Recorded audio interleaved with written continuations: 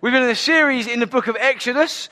Over the last 4 weeks, we've been looking at the book of Exodus and kind of seeing some of the things that we can draw out of it. And I think at week 4, it starts to get a little bit exciting, I think. On week 4, things start to liven up in the story a little bit. Moses has already had this kind of mini Exodus where he got chased out of Egypt. He has his encounter with a bush on fire, and then he kind of is a man with a mission. He comes back. Him and Pharaoh start having these interactions, and we find ourselves in the story. I don't know if you know the story of Moses and the Exodus and the Passover story, but sometimes when we know a story really well, it can become, I say, dangerously familiar. Like, too familiar. It reminds me, in fact, of driving a car. I don't know if you drive a car or when you learned to drive a car. For me, it wasn't that long ago. And when you're learning to drive, right, you are double concentrating. You're thinking, you've got your hands at your 10 to 2. You're checking your mirrors about every 3 seconds. What's going on? You're thinking about what your foot's doing on the clutch when you've got to change gear. Some people I know, they can't even have music on because I've got to concentrate. They're turning music off. People maybe you're trying to sort the kids out in the back or something like that. But you're concentrating 100%. Then within a few weeks, maybe months, or maybe you're more sensible than I am, but within a few weeks or months, you've got, let me put this up here, you've got one hand in the glove box, one hand you've got a bit of food in, you're doing a bit of steering with your elbow, you're kind of putting your hand behind, trying to grab something on the back seat. You are not concentrating, and in fact, you're dangerously familiar with your car and with driving. And you kind of see people. You know, I've pulled up before next to someone, he's got a bowl of cereal in his hand, eating his breakfast. You know, he's late to work maybe. And you sort of think, well, fair enough, it's a good idea. You know, we become so familiar. And I always think, let us not be a people that become so familiar with these Bible stories that we stop allowing God to speak to us in fresh ways. Think, oh yeah, I've heard that story. Oh yeah, I know that story. No, every time we come and read a story from the Bible, let us be people that are prepared to see things differently, for God to speak to us in a fresh way. If we believe that the Word is alive and active, it means it speaks to us in different ways. And so as we read what is a familiar story, let us come with that in our mind. I always find this story funny. There's been 9 plagues we've had so far, and 11 warnings to Pharaoh. And we find ourselves in a familiar setting. And sometimes I read these stories and I wonder weird things. Like I wonder, how did Pharaoh feel? Or what's he thinking when he sees Moses coming up those palace steps again? He's thinking, oh, here we go again. You know, he's already been up there 9 times. The thing that it reminded me of how he felt is how I feel when I'm sitting in the living room and you see a door-to-door knocker coming down the pathway. And you think, oh, no. Am I going to get rid of these? Or maybe you see a Jehovah's Witness come down and you think, oh no. What I usually do is I try and talk to them for about half an hour, 40 minutes, because I think the longer they're with me, the less time they're with the next door neighbour. And I try and sort of talk them round and then, you know, let's get deep. You know, do you want to come in? We'll get the Bible open and we go. But that's kind of how I imagine Pharaoh felt. You think, can I try and get rid of them? I don't know how you are. I'm quite cutthroat. I'm glad to say, listen, sorry, not today. My wife is too nice, and she has to entertain them, and she chats for 10 minutes. But she still tells them no at the end. So I just tell them, you just wasted 10 minutes of their time, but you was nice about it. But I wonder how Pharaoh feels when he's coming up the palace steps. Is he scared? Is he thinking, another plague, what am I going to do? Is he thinking, I'm going to banish him out? I wonder. We're going to read the story in Exodus 11. It's quite a lot of reading, so bear with me. I'll try my best. I'm going to read all of Exodus 11, and I'm going to read most of 12, but I'm going to skip some parts, the main that are relevant to the story. So you're probably best off following it on the screen behind, because it might jump a bit in your Bible. So we're going to start at Exodus 11. Now the Lord said to Moses, I will bring one more plague on Pharaoh and on Egypt. After that, he will let you go from here. And when he does, he will drive you out completely. Tell the people that men and women alike are to ask their neighbours for articles of silver and gold. The Lord made the Egyptians favourably disposed towards the people, and Moses himself was highly regarded in Egypt by Pharaoh's officials and by the people. So Moses said, this is what the Lord says. About midnight, I will go throughout Egypt. Every firstborn son in Egypt will die, from the firstborn son of Pharaoh, who sits on the throne, to the firstborn son of the female slave who's at her handmill, and all the firstborn of all the cattle as well. There will be loud wailing throughout Egypt, worse than there has ever been or ever will be again. But among the Israelites, not a dog will bark at any person or animal. Then you will know that the Lord makes a distinction between Egypt and Israel. All these officials of yours will come to me, bowing down before me, saying, "Go, you and all the people who follow you." And after that, I'll leave. Then Moses, hot with anger, left Pharaoh.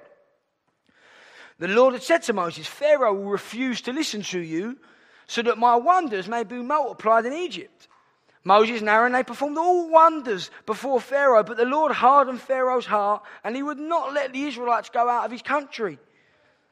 The Lord said to Moses and Aaron in Egypt, "This month is to be for you the first month of the year. Tell the whole community of Israel that on the 10th day of this month, each man is to take a lamb for his family, one for each household. If any household's too small for a whole lamb, they must share one with their nearest neighbor, having taken into account the number of people there are. You're to determine the amount of lamb needed in accordance with what each person will eat. The animals you choose from must be year-old males without defect, and you may take them from either the sheep or the goats. Take care of them until the 14th day of the month, when all the members of the community of Israel will slaughter them at twilight. Then they are to take some of the blood and put it on the sides and the tops of the doorframe of the houses where they eat the lambs. That same night, they are to eat the meat roasted over the fire, along with bitter herbs and bread made without yeast. This is how you are to eat it. With your cloak tucked into your belt, your sandals on your feet, and your staff in your hand. Eat it in haste. It is the Lord's Passover."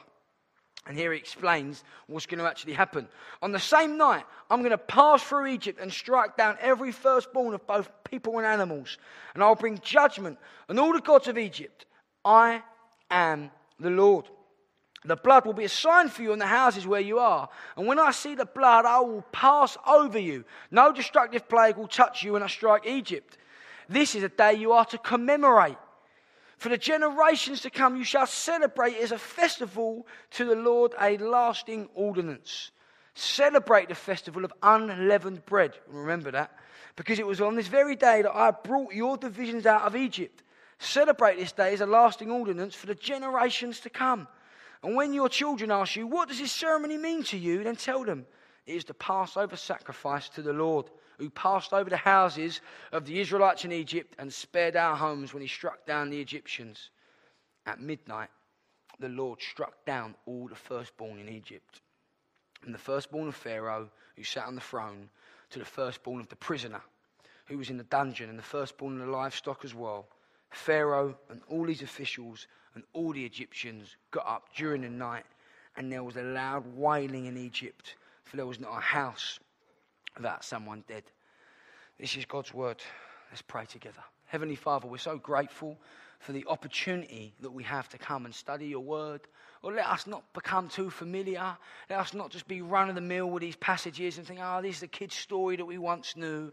But Lord, we believe that your word is alive and active. And so we pray, will you speak to us powerfully through it? Will you open our eyes to see things again, God, as we look to continually just glorify and live for you. We pray in the mighty name of Jesus. Amen. Amen. Today I want to look at 3 different things that the Passover means. 3 different angles, if you like, or 3 different lenses of the Passover.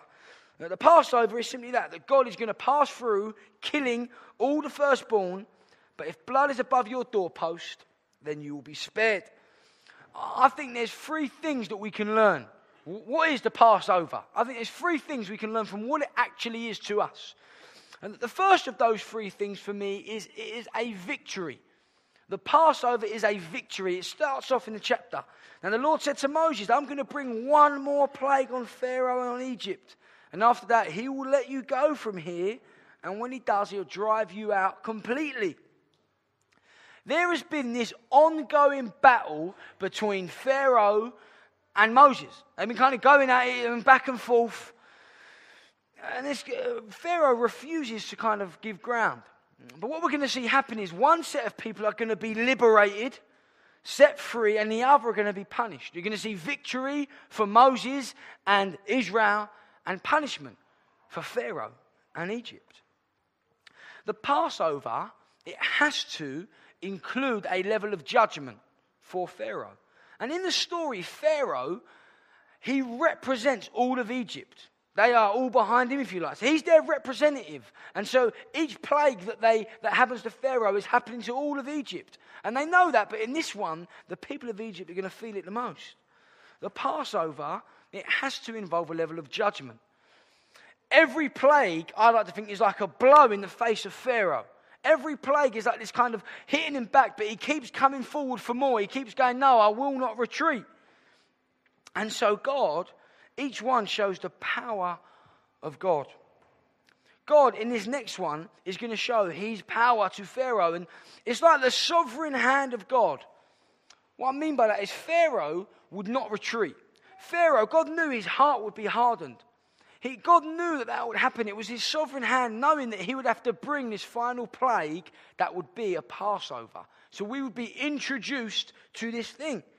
If Pharaoh had said after the first plague, they can go, then we never would have had the Passover. We wouldn't know what Passover is. What makes me laugh is that by refusing to let the people go, is what Pharaoh did, he was actually helping fulfill God's salvation plan for all of humanity.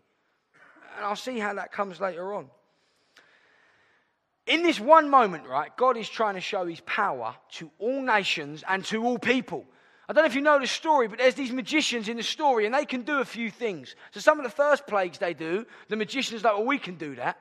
There's a few things that these Egyptians kind of people that do.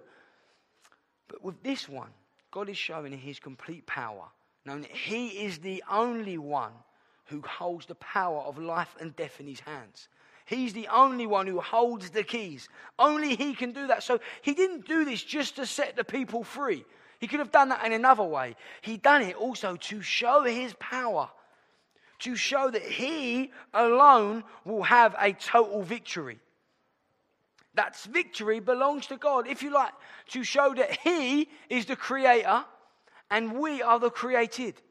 And he is the one who is all powerful. And so for these people, freedom from slavery comes when they submit to the power of God. And in the same way for us, when we acknowledge the all-powerful God, that's when freedom comes.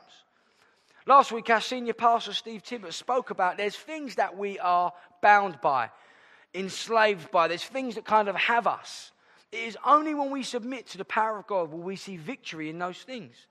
It's only when we acknowledge who God is, that he is the one who can set us free from the bondage of sin, in the same way that he was the only one who could liberate and set free the people of Israel by showing his power with the Passover. And so our salvation is in his hands. Israel's salvation was in his hands, and God had to bring a complete victory. And so the first thing that the Passover is God's victory. The second thing I think it is it is a gift. The Passover is a gift to an undeserving people. I don't know about you, but I love a good versus evil film. I think we all do. We like the goodies and the baddies. You've got the good people. We like to be on their side. We like what they stand for. You've got the baddies, they're evil. We don't like them. And we like having these clear distinctions, don't we? We like to know whose side we're on. This is not a new thing. A pair of German brothers in the 19th century called Brothers Grimm, they wrote many of the famous fairy tales that you know today. Hansel and Gretel, Cinderella, Little Red Riding Hood, Rapunzel, loads of them. Snow White. And they decided that they knew that people like these distinctions. And so they decided to put characters into categories, kind of good and bad. So when you read these stories, it's always very clear to see who's kind of the hero and the good people, who the bad people are. And it's a popular tool for storytelling. In fact, Disney do the same thing. Nearly every Disney film you've seen, you've got the good people and the bad people, the hero and the villain. And we know who we want to side with. And any popular film franchise, really, they do this. James Bond, They do the same thing. You've kind of got the good and the bad. Star Wars do the same. It is a very popular tool that a lot of storytellers use because the human brain seems to like these clear distinctions. We know whose side we've got to be on. So none of us side with Thanos or Scar or Darth Vader or the Wolf or the evil stepsisters or Dr. No. We don't side with those people.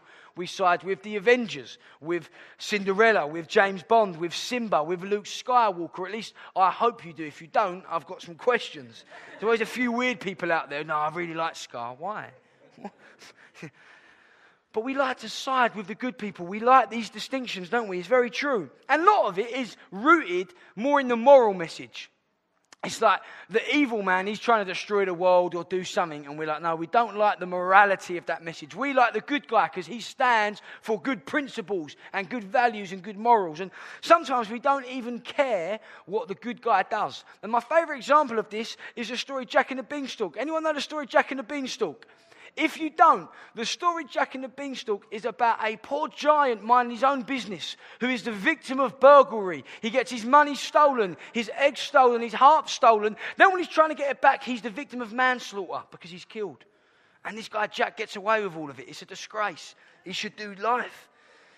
But we don't read it that way. We read it as this great guy, Jack and the Beanstalk, goes up into the sky and he does all these things and this giant is evil because we're in the categories, we're supposed to hate the giant and we're supposed to like Jack.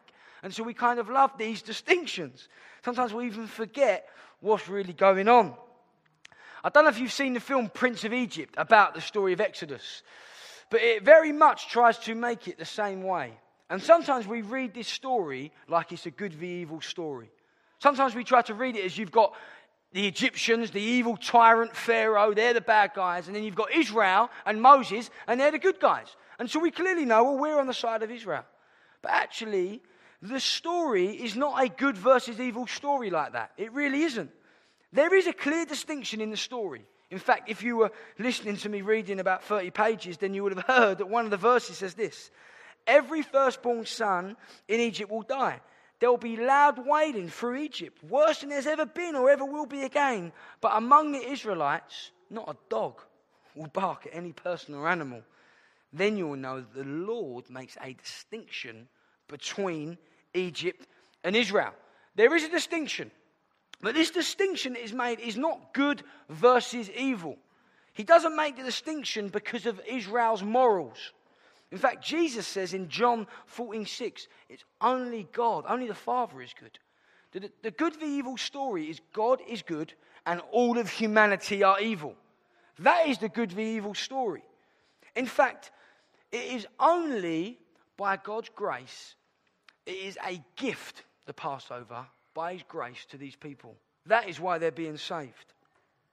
Israel, they needed to know who God was. They weren't good people. If you've ever looked at the story of Israel, they themselves, they were lost in worshipping idols.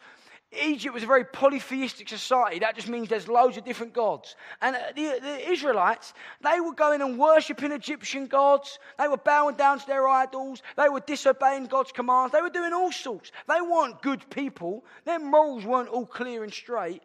That's not why God comes for them. Their morals were all over the place. They too should have suffered the judgment of God. They too should have suffered it. They too should have perished. But the Passover reveals God's extravagant mercy to them. It reveals his grace, that he alone is good. Had they not been covered by the blood, if they were not covered by the blood, had they not taken the blood of the lamb and covered their doorposts, then they too would have suffered. It is only by the blood that God was happy to pass over them. You know what? In that moment, they knew their only hope was God and his gift of the Passover to them. Can you imagine how they felt in that moment? They were desperate for his provision. They would have been desperate to just know we need to know God's provision. I wonder how familiar you've got with God's provision for you. I wonder if your stance, if you are desperate for God's provision for you again, because we should be. We should be reminded that we are not good. It is not a good v evil story. It actually is God who is good, who provides for us. And so they're not saved because of their racial or social superiority. That's not why they're saved. Their salvation is actually tied up in God's promise to Abraham that they would be his chosen people by his grace. Superiority can't save us from God's grace. We can't be saved in that way. You know, us too cannot be saved. Sometimes, you know what we like to do? We like to dehumanize everyone else and point the finger at everyone else. We like to other people. You see it in the headlines. They put titles of certain types of people that are out there, and we like to look at them and go, they're definitely worse than we are. Oh, he's no good. Oh, that person's wrong and he's no good. I'm better than he is. That's what we like to do. We like to point the finger. So we think we ourselves are saved because we are good people. My morality is good. The virtues that I've got are good. The values I stand for are good. That's what we try to do. The Bible's clear that we are not saved because we are good. The people of Israel were not saved because they were good people. It is a gift of grace to an undeserving people because we all deserve judgment. Like in this story, it is grace alone. A choice that God made in his mercy that he would pass over. And we'll see that gift of grace wasn't just for the people of Israel, but it's a gift that extends to us now. And we'll see that in the story. So we've got the Passover is a victory. We've got the Passover is a gift. The last thing that the Passover is, there's lots of talk in this passage about, I want you to remember. The Passover is a remembrance. I don't know what you think of when you think of remembrance. I often think of Remembrance Sunday or Armistice Day. We set aside one day a year that we know in November where we come to remember people that have fought in wars and conflicts and died across the world, but particularly in World War I and World War II. And we come on that day and we wear poppies and we make an effort to remember them. Because that is the right thing. Remembering, we know it is important to remember. We don't want to be a forgetful people. And often on that day, in fact, this is what God says. He says, this is a day you are to commemorate. For the generations to come, you shall celebrate as a festival to the Lord, a lasting ordinance. He commands them. You are to remember doing this.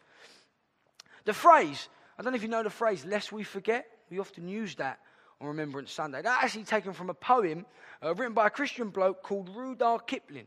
And he, in the first stanza, he writes this kind of, he writes his first stanza. He says, God of our fathers, known of old, Lord of our far-flung battle line, beneath whose awful hand we hold dominion over palm and pine. Lord God of hosts, be with us yet, lest we forget, lest we forget. Can you imagine if we forgot the provision and the sacrifice of those who died in war? Can you imagine if we just forgot? And we don't want to be a forgetful people. In fact, we take it very seriously in this country, as we should do. Well, when I was a teacher in a school, we would host assemblies where you sit all the kids down and you talk to them about remembrance and you teach it in school so that it is passed down through generations. So that if one generation dies off, it's not just forgotten. We pass things down through generations. God is saying, no, this is to be passed down in generations. Can you imagine if Israel had forgotten God's provision for them? Can you imagine? Well, at times they did. They did. They went off and they did other things. But God is saying, no, this isn't just for you and your people now. This is for generations to come. Do not forget what I have done for you. Because when you forget, you go off doing other things. I don't know, maybe you have at times, you have forgotten what God has done for you. Maybe like the Israelites, we have a tendency to forget, to stray off. God's saying, no, come back, remember what I've done. Remember my grace and my mercy for you. Ronald Reagan, who was a former American president, said, he says this in a famous quote, freedom is never more than one generation away from extinction. Freedom is never more than one generation away from extinction. Things can die out in a generation, they say. Long-held values, principles, things you do. So the principle is important to teach through generations. This was something that God wanted them to remember beyond. He wanted his redemption for them to be like etched into their identity. There'll be a day every year, even if you've been living in any sort of way, there's going to be a day, the day of unleavened bread, where you'll come and you will remember the Passover. And when you do that, you'll remember what I've done for you. That he alone is their Redeemer. That he alone is their Saviour. that he alone is their God. That he was the God who remembered them. In the start of Exodus, it talks about he was the God who remembers them. He was the God who remembered you in your pain, in your suffering, in your mess, when you were lost, in your bondage, in your slavery. He remembered you. He remembered, he acted, he redeemed. In the same way he did for them. And so we remember. Let us not forget the act of remembering. Those three things that I think the Passover clearly says. A victory is a gift and a remembrance. But if you are familiar with the Bible, you'll know that this story is not a standalone story. In fact, it points to something else. Sometimes this points to that. It's like a shadowing. 1,000 years later, Jesus will turn up on the scene, known as the greater Moses, we call him. And the similarities, this time it's not Pharaoh as the slave master. No, it is sin and the devil as the slave master. And Jesus Christ, God, spotless, blameless, without defect, is the Lamb of God. In the same way, I love the story, because in the same way, Pharaoh, I said, he didn't realize, right, that he was helping fulfill God's salvation plan. He didn't know he was doing that by refusing to let people go. In the same way that Herod and Pilate and Judas and the Romans, they didn't realize that by killing Jesus, they weren't doing something good. They were helping fulfill God's salvation plan for all of humanity. They had no idea that that's what they were doing. Because on the cross, we know that Jesus delivers the ultimate victory. That he crushes the head of Satan. He defeats the power of sin when he boldly rises again from the grave. A victory like no other. So we see again this victory, and again like the Passover, it is a gift of grace to us now. Our social status doesn't save us. Our good works don't save us. Our morality doesn't save us. We too, you and I, deserve judgment. We too deserve the punishment for sin, which is death. But God pours it out on his own Son. Israel were given a choice. The firstborn son will die, or you can take a lamb and sacrifice it and put it over. They're given a choice. But God, in one, provides us with the Lamb of God, and in doing so, sacrifices his own Son. In one, Jesus Christ is the Son and the Lamb. In one person. And so it is by the blood of the Lamb that we are saved. It is by Jesus' blood that we will be passed over.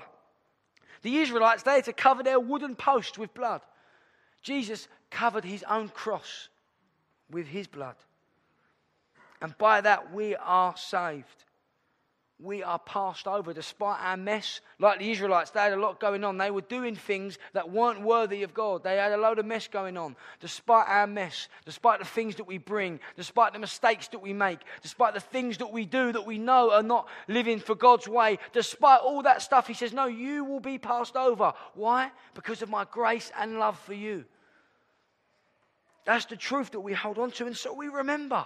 We come again this morning and we remember because he has remembered us. And so in a moment, as we come towards the end of our service, we will break bread together.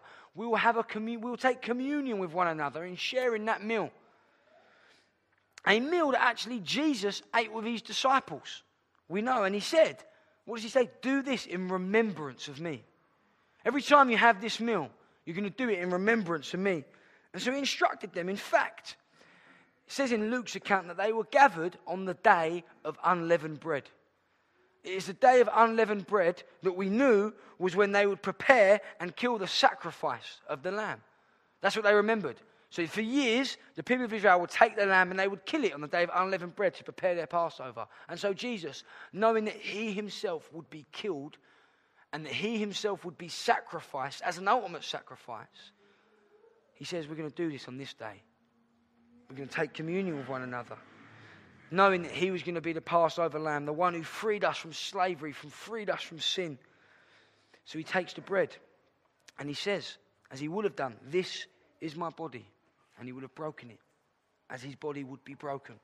He said, do this in remembrance of me. When we come together and eat the bread, we're not just doing something because that's what we do on Sundays. We're breaking the bread, remembering that his body was broken for us as the Passover lamb. And then he would have taken the cup of wine. And he said, this cup is the new covenant in my blood, poured out for you. In the same way it was poured over the gatepost, the doorpost. He said, my blood will be poured out on the cross for you. And because of the blood, you will be passed over. It is only by the blood of our great Passover lamb, King Jesus, that we are saved and that we can know God. Lest we forget. I'm going to invite the band to come up and let's pray together. Why don't we stand? I'm going to pray. We're going to sing a song that kind of just focuses on the Lamb of God again for us. It would help just fix your gaze on that.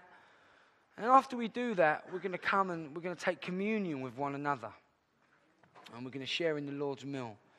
And so I'm going to pray and we'll do that. Heavenly Father, we're so grateful for Jesus Christ, the Passover Lamb. God, we pray, we repent where we have been flippant, when we've forgotten, when we've wandered off, where we've become familiar. God, the great cost that you paid. We're so grateful that it's not our good works or our acts or the things that we do, Lord, that save us, but it is only a gift of your mercy to us. And so we pray as we come now and we sing in this song, help us to be reminded of all that you've done. Help our gaze be fixed back on you as we worship you for what you've done, King Jesus. We pray in your mighty name. Amen. Amen.